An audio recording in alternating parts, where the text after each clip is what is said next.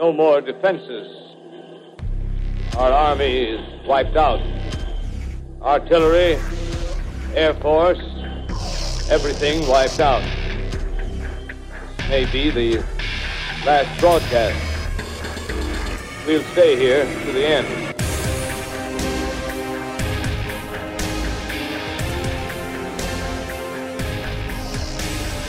Welcome to Media and the End of the World. The lights are still on and we are still recording podcast. Thankfully, Ralph, it's good to have you back again. It's great to be back here. I would like to mention, since this is the end of the world and we are speaking to you on the 3rd of July, and so you will hear this podcast after the 4th of July, I'm sure, because you certainly don't want to spend the 4th of July listening to it. It'll appear some days after that. But I did want to mention Alex Jones's prediction.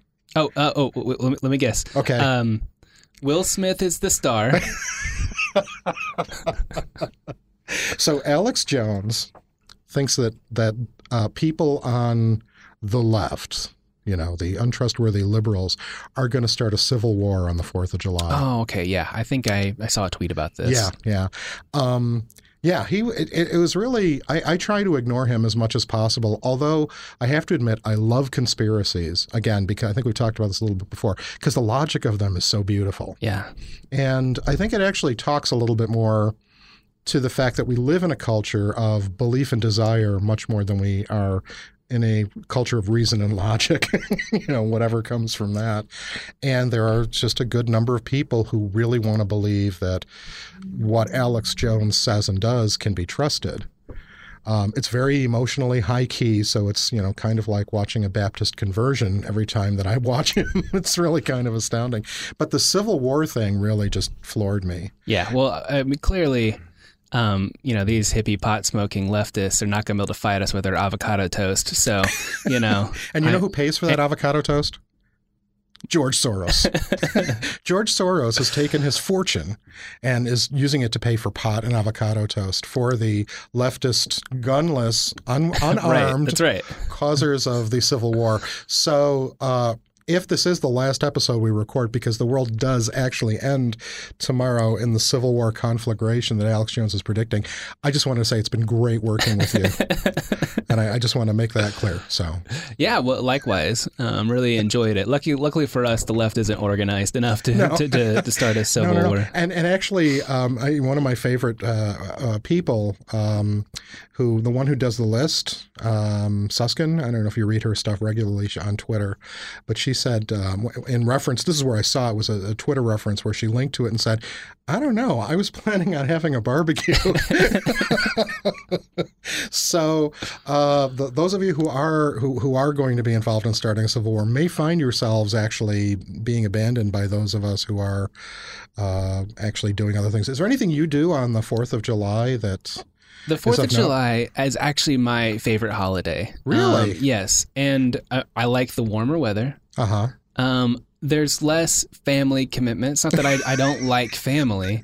I do, but it doesn't have the same type of feeling of stress that you get in the winter holidays. That's true. I like the food. I'm a hamburger, hot dog over turkey kind of guy. Uh-huh. So I like the food, and I've always enjoyed fireworks. Now, we happened to have a family member that was born a couple years ago on the 4th of July. Oh, no. So... yeah, that's cool. Right, but his birthday parties have taken over my 4th of July. Is the problem. No, it's absolutely fine.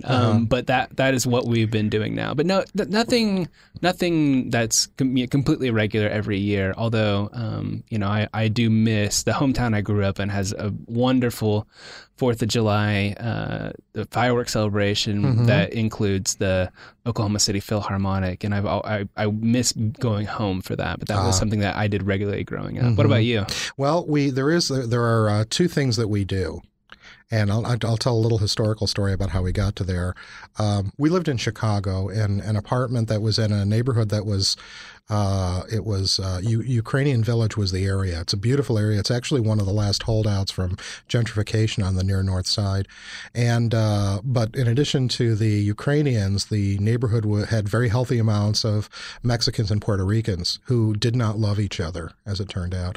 But what was really funny was on the 4th of July, we had kind of our shades open and we're just kind of watching what was going on in the street and everything like that. And this guy who was alone and probably in his late 50s, walks up to because we lived on a very busy corner. He walks up to the corner and he's got a paper bag and he opens the paper bag and he starts setting off fireworks, simple little fireworks. Yeah. And he blows some firecrackers and a couple little things and a couple things that spin and everything like that. And then he cleans it all up and puts it all back in the bag and then walks away. So it's like this perfect, isolated 4th of July celebration that this guy had. So, and I can only imagine it was because he just loves America that much. There you go, yeah. So in honor of that, our tradition on the 4th of July is, because we were eating takeout Chinese food that day. So every 4th of July, we take out Chinese food and we watch 1776. Oh, okay. 1776 is possibly the worst musical ever, which is to say I love it. I mean, I've seen it, 20 or 30 times. I learned actually a lot from it. I'm going to be really disappointed because shortly I'm going to be going to Philadelphia and we're going to be looking at Ben Franklin stuff. And unfortunately, the real Ben Franklin doesn't really look like Howard Da Silva. Howard Da Silva was the actor who played Ben Franklin in 1776, which was actually very ironic because Howard Da Silva was one of the people who was brought out in front of the House Un-American Activities Committee for being a communist, right, in the late 1950s. So then he turns around and he gets to play Ben Franklin in 1776. It's a fantastic movie. William Daniels plays John Adams. It has, it has an argument between Jefferson and Adams and Franklin about what the national bird should be. Do you know this? Do you know that? No. Okay, that John Adams won, of course, because it's the eagle. Jefferson wanted it to be the dove. Yeah. And what do you think? What do you think that Ben Franklin wanted? What would you guess? 4 of them. He wanted the turkey. The turkey. He wanted the turkey to be the national bird. Okay. Because he thought it was basically what the colonists survived on. So there was that. And you can imagine, right? So anyway, so there's a whole great plot for a song, yeah. Right, but so 1776, of course, tells the whole story of the construction Declaration of Independence. It's very dated feeling now in terms of some of its discussions because slavery was, of course, very controversial then, and there were lots of arguments going on about it. But it also was produced in the musical and the original stage musical, which has been revived a couple of times, and the film were produced, kind of in the Vietnam era. So there's this kind of echo of that culture going on in it too, which is kind of interesting. Anyway, so that's what we do on the 4th of July: eat Chinese food and watch 1776. I like it. That's cool. Yeah. I wanted to talk about summer television. Okay, that sounds good. Well, but a certain flavor of summer television. So, are you a big television watcher in general? I am. Okay. I am, yes. Okay. Yeah. So you've realized that once summer rolls around, it used to traditionally be reruns. Right. And then at some point it got taken over by game shows like Wipeout. Right. Which I get really excited about. Uh-huh. I grew up on a very healthy diet of game shows. In fact, for a large portion of my childhood, the bus would drop me off at my grandparents' house. Uh-huh. And my grandma, my little brother, and I we'd get home, we'd do our homework, we'd eat a little snack, and we'd watch Hollywood Squares, Jeopardy, and Where in the World is Carmen Sandiego every day. That was what I grew up on. And as I was scrolling through abc.com the other day, I noticed that there's like a significant amount of game shows that debuted 40 years ago that are still on the air or have been brought back. So I wanted to play a little game with you. Okay. I'm going to tell you the show, and you tell me if it's still around, and we'll talk about it a little bit. Okay. All right. Now, let's start by saying you have much expertise on this. Although I have to say that my lovely wife and I, when we sit down to eat dinner together at this little bistro table, it's just her, me, and Alexa. Yeah. And we play Jeopardy. Oh, nice. We do, yeah. You can play Jeopardy you can play on Jeopardy. Alexa. Just all you have to do is say to your Alexa is, Alexa, play Jeopardy. And the next thing you hear is, da, da, da, That's da. awesome. And then they probably paid Alex Trebek like, $1,000 to do 30 seconds worth of little sound pieces. And then most of it is Alexa asking you questions and mispronouncing things slightly in kind of a charming way. But it's tons of fun. We have to watch. We can't play because my wife is incredibly competitive and not fun to play with at all. Like when you get something, she gets mad at you. Yeah. Is that? Well, yeah. and then she rewrites the rules is the problem. No, we actually, for us, it's a family thing because I found out that among the four of us, we all actually have significant pockets of knowledge that the others don't have. Well, so you'd be great at this first one then. Okay. The first example is Family Feud. Family Feud is still on the air. It's definitely still on the air. Yeah. That's an easy one. I could see you guys on Family Feud. I think you'd be a great Family Feud family. I think Family Feud, and I do want to mention something about this a little bit later because it has to do with the Supreme Court nominee I want to suggest. But Family Feud is because the goal of Family Feud and the goal of Jeopardy are kind of the opposite, right? The goal of Jeopardy is to ascertain something in the real world. Right. The goal of Family Feud is to be as incorrect as the largest number of people who were, right? Right. And it's become, I mean, now it's sort of, you want to trick the contestants into almost saying something goofy, right? Like that's the whole premise of the way the questions are. Who's the host of Family Feud right now? Any idea? Steve Harvey. That's right, Steve Harvey. Do you know how many shows Steve Harvey is hosting right now? No. I looked this up because I wanted to make sure I had a complete list. So he is hosting Family Feud. He's also hosting Celebrity Family Feud. Have you watched any of the Celebrity Family Feud? I haven't either, no. But I think it's on right now. Also, obviously, host of Miss Universe because that became a big deal. That was a thing. A couple of years ago. He's host of a show called Little Big Shots. Have you watched Little Big Shots? No. What is Little Big Shots? Little Big Shots is sort of like it's I would say a strand of Kids Say the Darndest Things with Bill Cosby, except these are kids who have talent. Right. So he interviews them, they say cute things, and then these kids have do their little talent show, and Steve Harvey kind of does it with them as the goofy guy, who's also trying to perform with the performing dog. Right.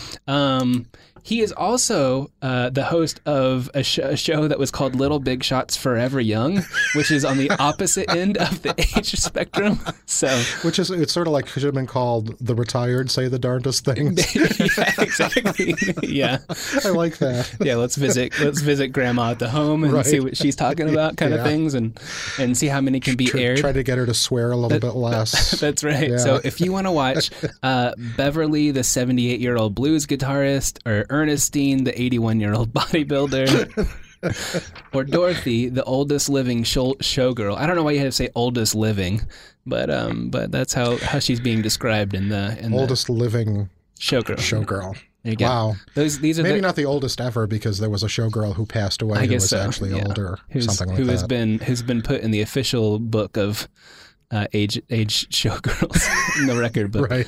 Okay, so other things he hosts. He hosts Steve Harvey's Thunderdome. I don't know what that is either. Do two people enter and one person leaves, or is that? I have no idea what that one is. It's amazing. But I like it. A show just simply called Steve, which I don't know what that is. And then he also hosts Showtime at the Apollo. So, I mean, these are all current things. These are all things that have not been canceled that he's the host of right now. That's amazing. He is our era's Dick Clark. I mean, it's Steve Harvey. That's very impressive. I mean, sort of on an unrelated side note is, of course, the travails of Chris Hardwick, who was for a period of time hosting 18 different things, but has fallen on some hard times. And the rest of that still, I think, kind of in the process of shaking out. Right. Because he was, such a, like, in the Nerdist world and everything, such a big deal. But, well, now the jury's out. Yeah, we'll have to see if Steve Harvey climbs or falls from peak Steve Harvey-ness. I hope that he is as clean as the whistle he appears to be. Let's hope. And also that Saturday Night Live can continue to do really good impressions of him because they're very funny. Okay, so other shows, are they on or are they not on right now? Pyramid. which I would have known of as the $10,000 pyramid, which is probably a lame right. amount of money by now. But I would guess it's off. It is on. It is. And it has been upped to $100,000 pyramid. Okay. Currently hosted by Michael Strahan, who's got one of the best career transitions that I think we've seen from NFL Super Bowl hero to game show host. Okay, Password.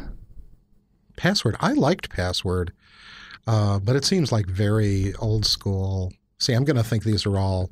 This is my lack of game show knowledge. I'd say that's gone. It is gone, yeah. Okay. Yeah. So when did that go? It's ran 4 times. It was Password, then Password Plus, then Super Password, then $1 Million Password. The last version of it ended in 2009, but Password ran from 61 to 75. Okay. So Password's not there. Good, you got that one. The Match Game. The Match Game. Gene Rayburn.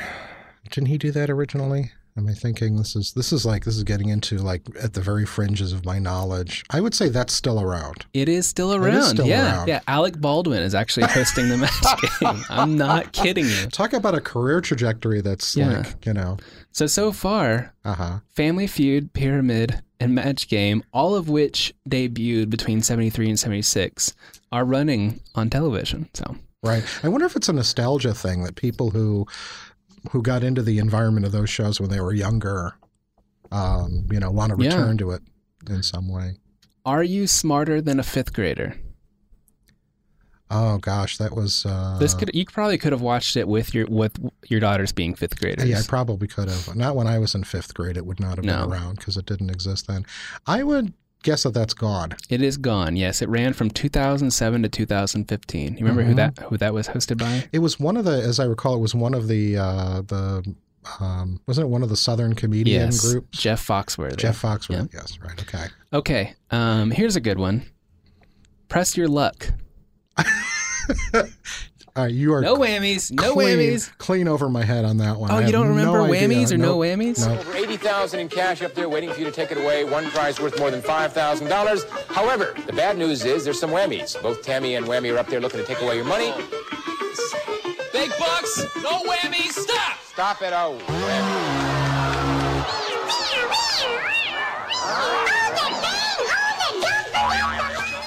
Okay, we're going to have to pull up a YouTube clip after this is done so you can see Press Your Luck.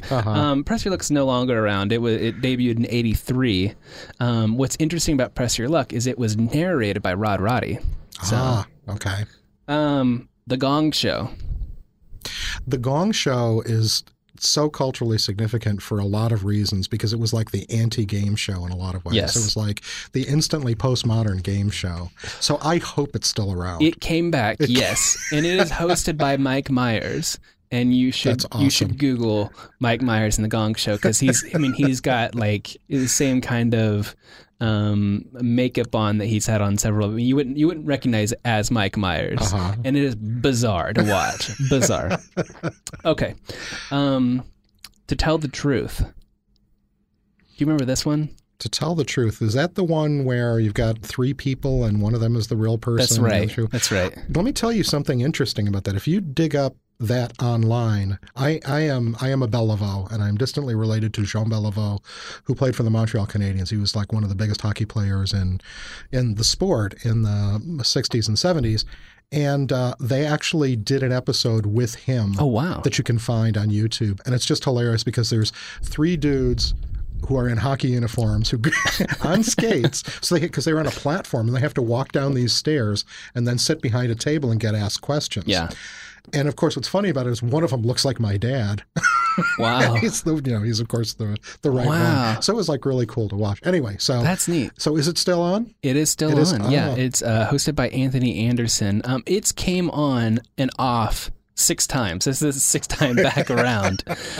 There are 28 total seasons of To Tell the Truth. It premiered in 1956. That's amazing. It's one of the oldest. And you're right. There's a whole treasure trove on YouTube of 50s, 60s era To Tell the Truth, which is awesome to watch because it's very like, I mean, they try to sort of simulate this courtroom appeal.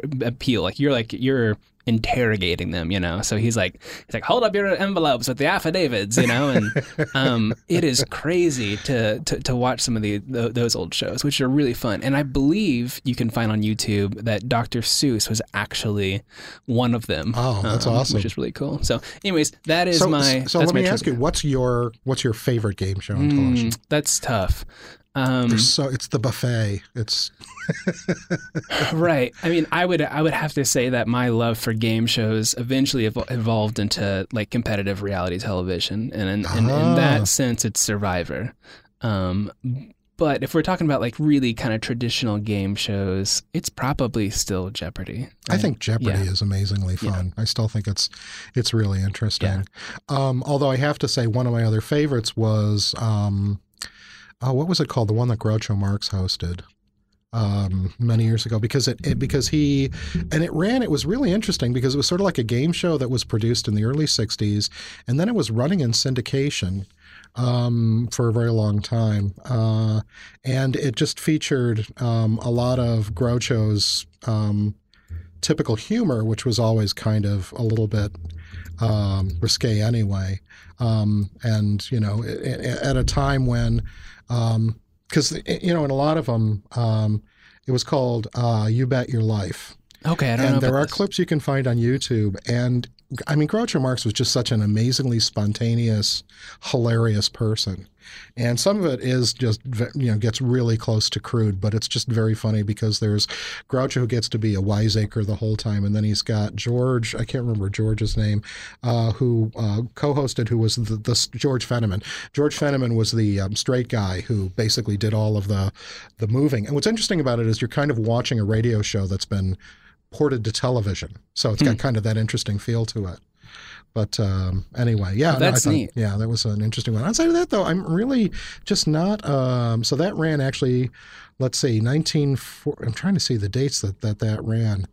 1955 to 1947 to 1961. Wow, was its run.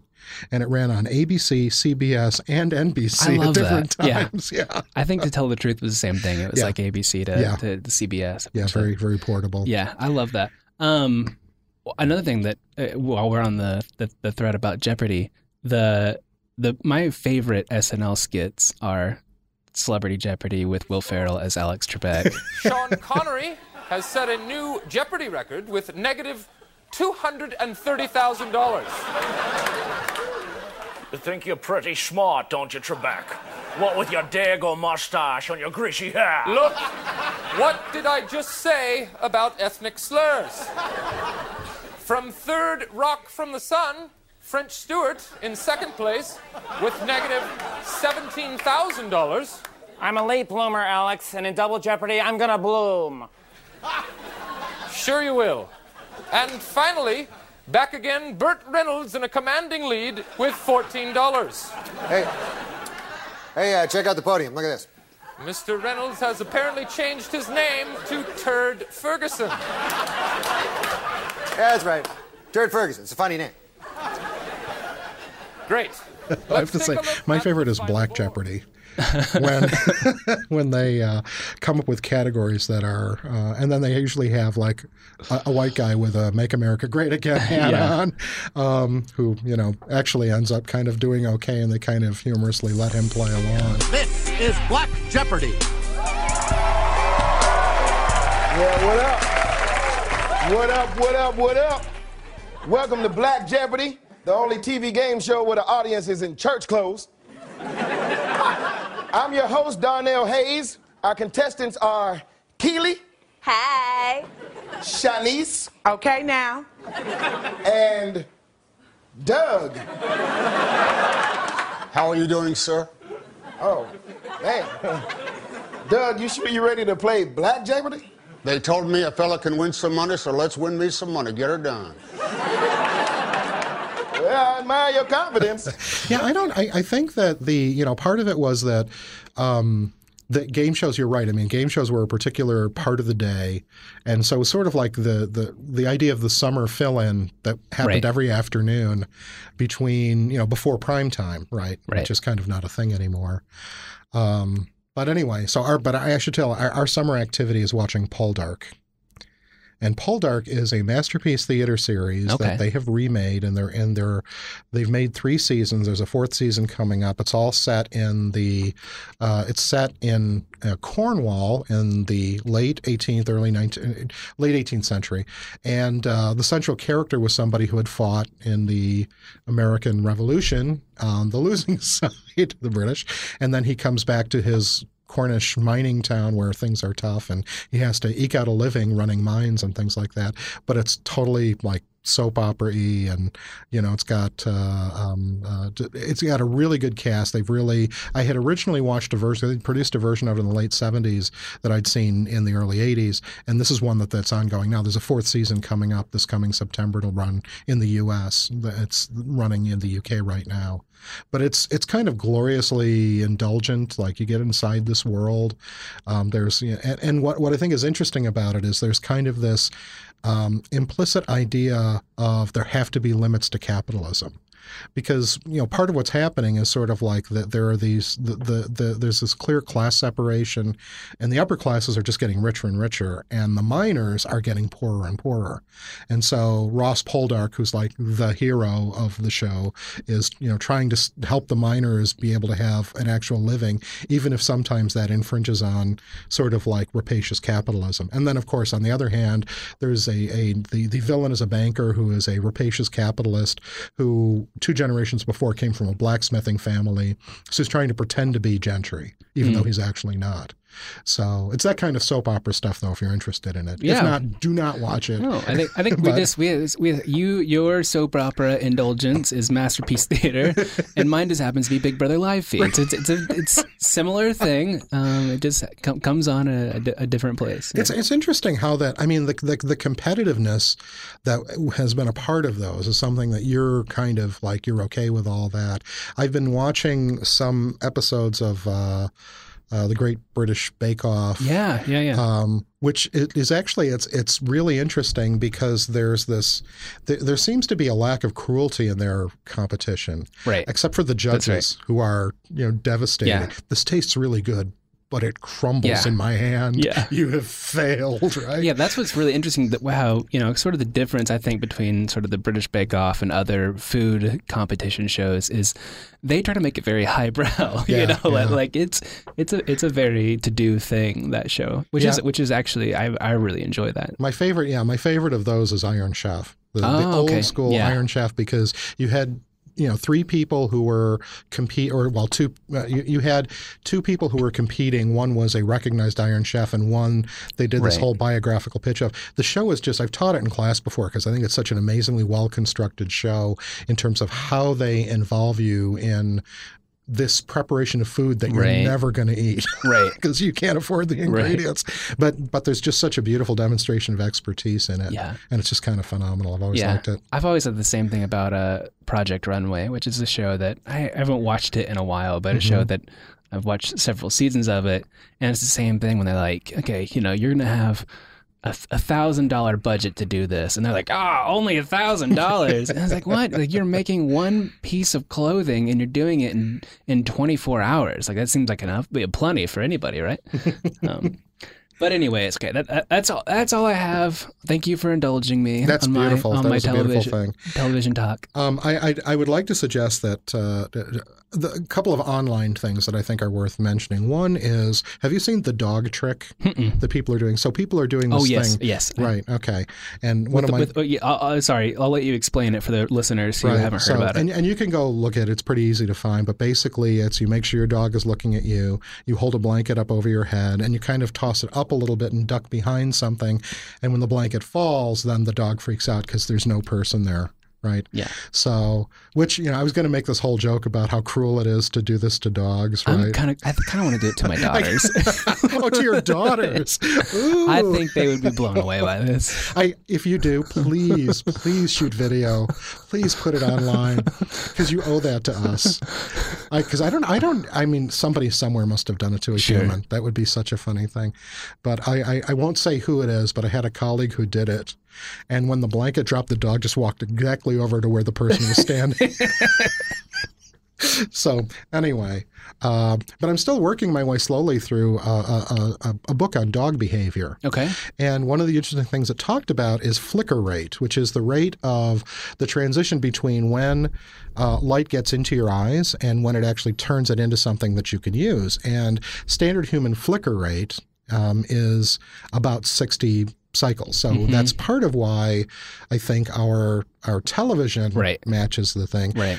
Dogs is faster, actually. Huh. And so that's part of why, because I would actually guess the opposite, but I wouldn't. Yeah, no, because their vision, their vision is, and it's kind of this interesting natural selection thing where their vision, depending on the length of their snout, they either have, if they have a short snout, then they have more concentrated visual apparatus at the center of their iris. If they have a longer snout, breed-wise, then they actually have a distribution of a wide band that goes across the back of their eye that allows them to see things at a distance and chase them and much more accurately. But their flicker rate is faster than ours. So what that means is that when they're in front of a television, they see the black parts that we don't see, right? The alternate. So they would not be able to consume it the same way that we would. Wow. But this is like old school television with digital. It might not be the same. But I've always found, and so of course this leads to the next dumb question that I have, which is, what's the flicker rate for rats? Because I have watched television with rats before, and they are so engaged. I'm serious. You get a pet rat, you make it friend, and you sit it on your shoulder, and they will sit there and watch television with you. And I don't know if it's because they think humans are hilarious and absurd, but I am curious about their flicker rate. Yeah. So that's one of my projects for this summer, is to find out what the flicker rate of a rat is. I think this is publishable material. I think you can have a peer-reviewed article on this. We actually I don't want to go into too much of it, but maybe this is a future episode talk. We have adopted a dog in the last week. Oh, you did? Yeah. Oh, congratulations. So that is a new thing in our household. So we have lots to talk about as this is the first family dog. I mean, I had family dogs growing up. This is the first family dog for my now family. Yeah. So I almost adopted a dog this week because there was one that was lost. And somebody recovered it. And so I messaged, it was on the microsite for the area where I live. And I was like, did you find the owner yet? No. And I was like, okay, I got to start working on the family, get this in there. Yeah. But then they found the owner, which I'm very happy about. But, good deal. Yeah. So that's good. So we will get to that. So, there's going to be an opening on the Supreme Court. Yes. Who do you want? Who do you think should be there? I haven't, and you didn't, I didn't tell you I was going to ask you this. So. I mean, I got to be honest. I've listened to some podcast about it, but I'm not following specific people too closely. To keep an arm's distance from this conversation, which is, I think, one of the most depressing topics, in a long time. Is well, I need to make fun of this, so you can certainly come up with an absurd possibility. Oh, great! Because I have a recommendation, but perfect. Judge Judy. That sounds like the person I would pick, right? It could be a possibility, right? We need another person with a lace on the Supreme Court. My suggestion is this. Rotten Tomatoes. Oh. Because I think that the thing that's missing is the complete random madness of the crowd. And, Rotten Tomatoes does this interesting thing because I don't know if you do, do you look at Rotten Tomatoes? Yeah. And so you look at it and go, well, that's a thing, right? Oh, this movie I want to see. It's got an 84 on Rotten Tomatoes. Right. That means it'll probably be okay. Or else you see something and think it's wonderful and you go and you look on Rotten Tomatoes, it's got a 13 and you're like, what's wrong with you people? Doesn't that crush you when that happens? It does. Too? It's so depressing. Yeah. It's a very sad thing. But people treat it like, and it's really, it's kind of algorithmically very interesting because it's a total average of, who's decided to respond to it and things like that. And I just thought that, since we're in this era where it seems like masses of people get to decide what's real and what's not, that Rotten Tomatoes should get a seat on the Supreme Court. And, you could have people vote. So you've got, a number of justices who do what they think is the right thing. And then there's just random public factor of what do the people think, right? And just to see what it happens. So that's my suggestion for the Supreme Court. We come up with the algorithmic equivalence to Rotten Tomatoes to exist as a piece of justice. And, I'm joking about that, of course, but the serious part of it is this question about, what's the nature of representation in a democracy? Is the person that you're voting for in an election, hypothetically, are you voting for somebody to make decisions based on their own judgment, or are they supposed to reflect what their constituency thinks? And what's their constituency? So like if you're, I was thinking about this in relationship to, decisions at the national level. Is your constituency just the people that you represent from the district or the area or the state that you're connected to? Or is your responsibility actually to the country as a whole, or whatever the larger entity is? And I think that there are some interesting discussions that have been going on for a very long time, going all the way back to Edmund Burke talking about the poll versus the polis. What are we doing when we're voting for someone versus essentially direct democracy? Yeah. Well, what I understand about this, I mean, this is arguably one of the largest factors to why Donald Trump won, and essentially the argument is, I mean, he basically said, he would say this publicly in rallies, that whether you like me or not, you're going to vote for me because I'm likely to put on the Supreme Court justices in which you want. And I think when the exit polls came out, I could be wrong about this, but from something I recently heard, on the exit polls of the question of how much did the Supreme Court justice opportunities affect your vote? I mean, it came out like 2-1 Republican over Democrat. I mean, it's been a big part of the Republican Party for a long time, is that elect Republicans because you want conservative Supreme Court justices, and that's been a part of their political party fabric for a significant amount of time, where that's really never been at the top of the Democratic Party, reason for voting. And I, being in Oklahoma, I actually have the opportunity to talk with several people who voted for Trump, whether they necessarily supported him or not in the election. And usually that was one of the first things I went to as to how they were actually able to vote for Trump, was that they wanted to make sure that the next two, or one or two, I don't know if I think there was always a possibility of two, maybe not within the first 2 years, and maybe not the second one during the election year, because that's always been sort of the unwritten rule, is don't do it during an election year. But here we are.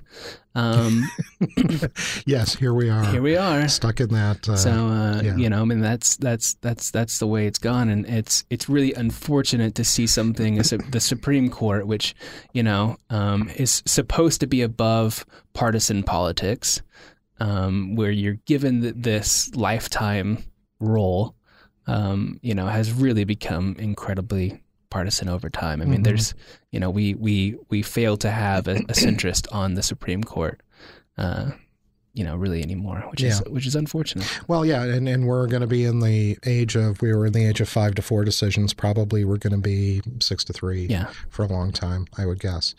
And unfortunately, I think there's going to be consequences from it in the short and long term. But that's where we are. So trust, I think, is a factor. And I was going to make a recommendation that if you haven't seen it, either you, Adam, or folks floating around out there, there was a video that was posted by Above the Noise, which is a media criticism wing, called Can You Trust Influencers on YouTube? And I think it's interesting because they were talking there about the percentage of YouTubers who actually admit to their sponsorship. What do you think that percentage is? 25%. Well, 10.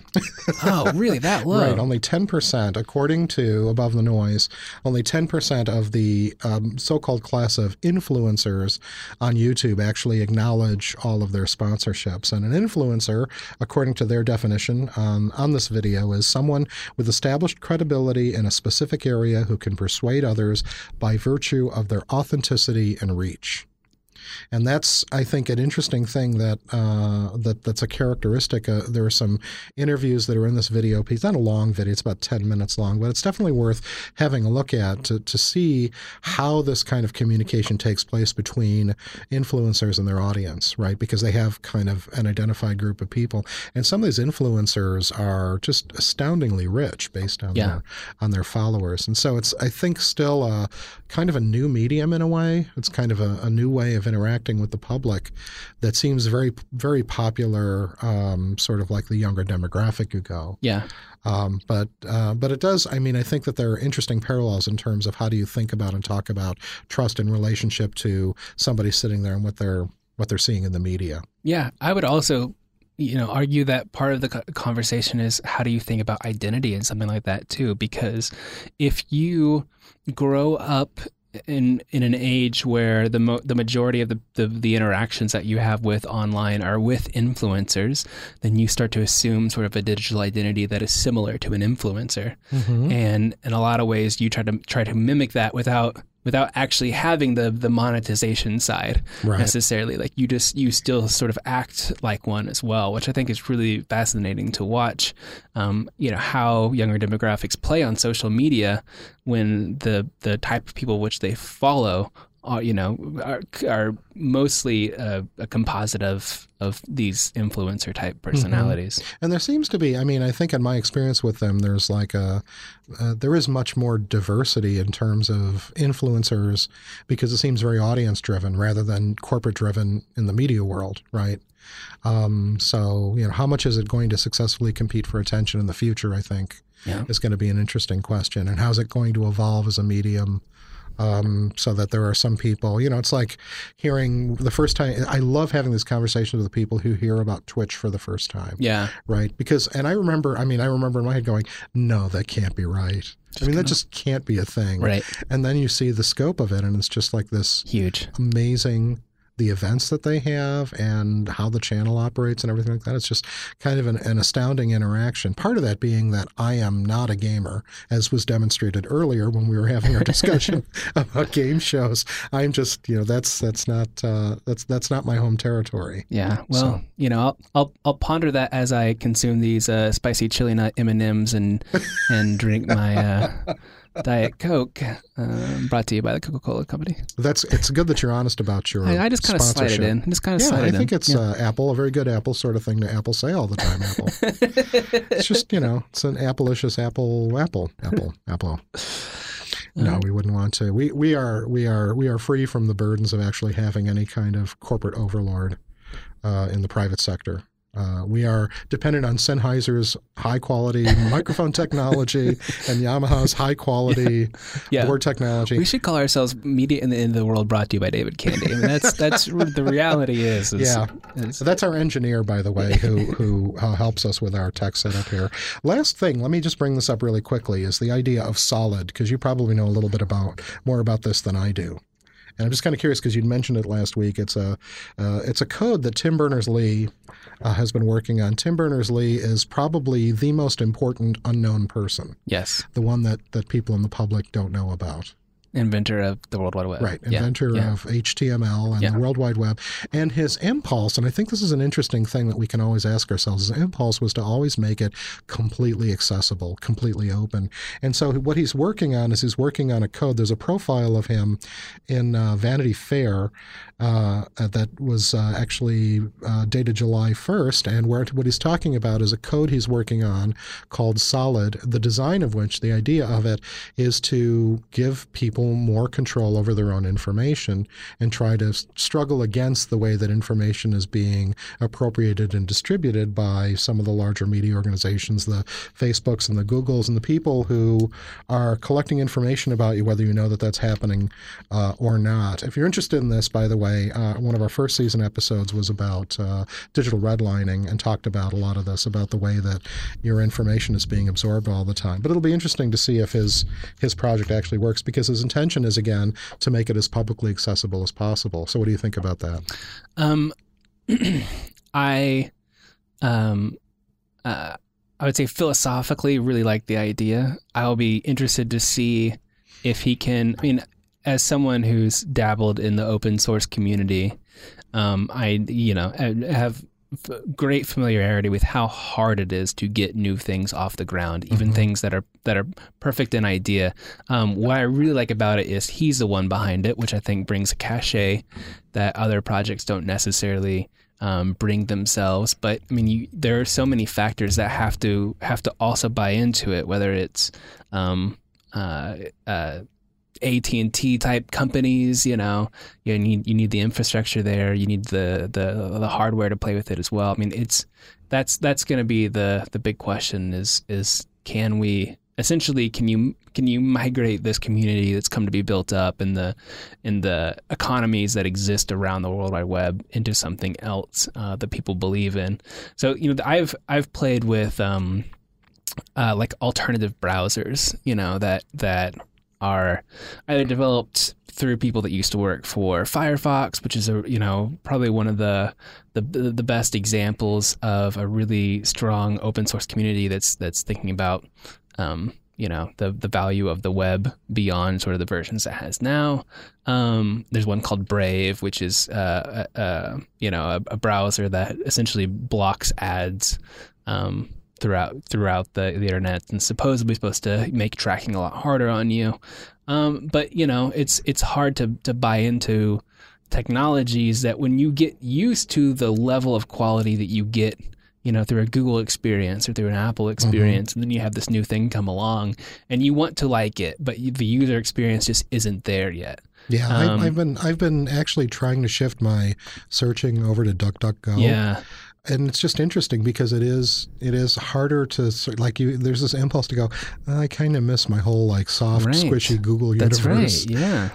And so as much as you want to buy into it philosophically, in which by all means there's fewer people than me that really want to, it takes so much at this point. I'm not convinced that we're going to be able to create a better internet, because I'm not convinced that the technology. I think the technology is a significant part of the problem, but I also think the larger part of the problem is the people that are building it more than anything else. And I don't know. And also the people participating in it who decide they just don't want to really think very hard about what they're doing, because the itch gets scratched really easily. You type in the term and then suddenly you know where Tom Petty's from. That's right. There you go. That's it. It's kind of an amazing thing. Petty from?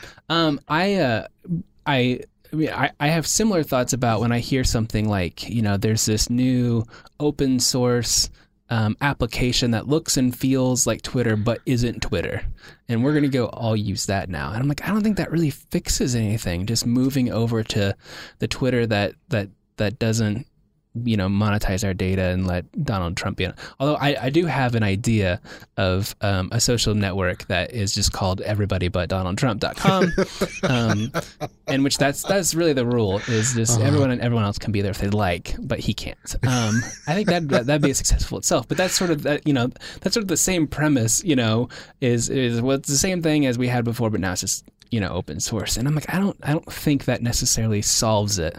I don't think I believe in open source. I believe in it philosophically, but I don't know if that solves this, the social complexities and problems that we have. Yeah, and it does kind of then go back to how much you want to trust other folks, and that's that to me again, it's sort of like, I think I've said this before. It's sort of like the thing I keep cycling back to is, how can we have a conversation about trust that actually helps us to understand it better? How how do we trust the people we listen to on television? How do we trust the people in the media? Of course, the shooting at Annapolis was really heartbreaking for all of us who were connected to the media in some way, shape, or form. And the question becomes: has there just been an environment created where there's such hostility and a lack of trust toward the people who are basically the last thing standing between you and rampant local corruption? But if you don't trust them, then what's your alternative? Your alternative is nobody's watching. Yeah. Right. Yeah. So, and I had to sort of tie a bow on this Independence Day themed, podcast. I mean, I had a classics professor at history courses, who taught the history of Greece and the history of Rome, and really sort of the reason for these courses was we can look at how those civilizations eventually fell, as a way to try to interpret what eventually happens to America, or is America, the United States as a democracy going to be a mirror of these earlier democracies that similarly had problems and ceased to exist long term, as worldwide dynasties, and I think that's probably where the world ends. Well, if people are listening to this after the 4th of July, then we'll know that the Civil War didn't take place, and we didn't actually drag this version of media to the end of the world, that it's still going to continue to exist come July 5th. There we go. We'll all be happy. All right, that's the end of this episode. Thanks again for joining us. We will talk to you shortly.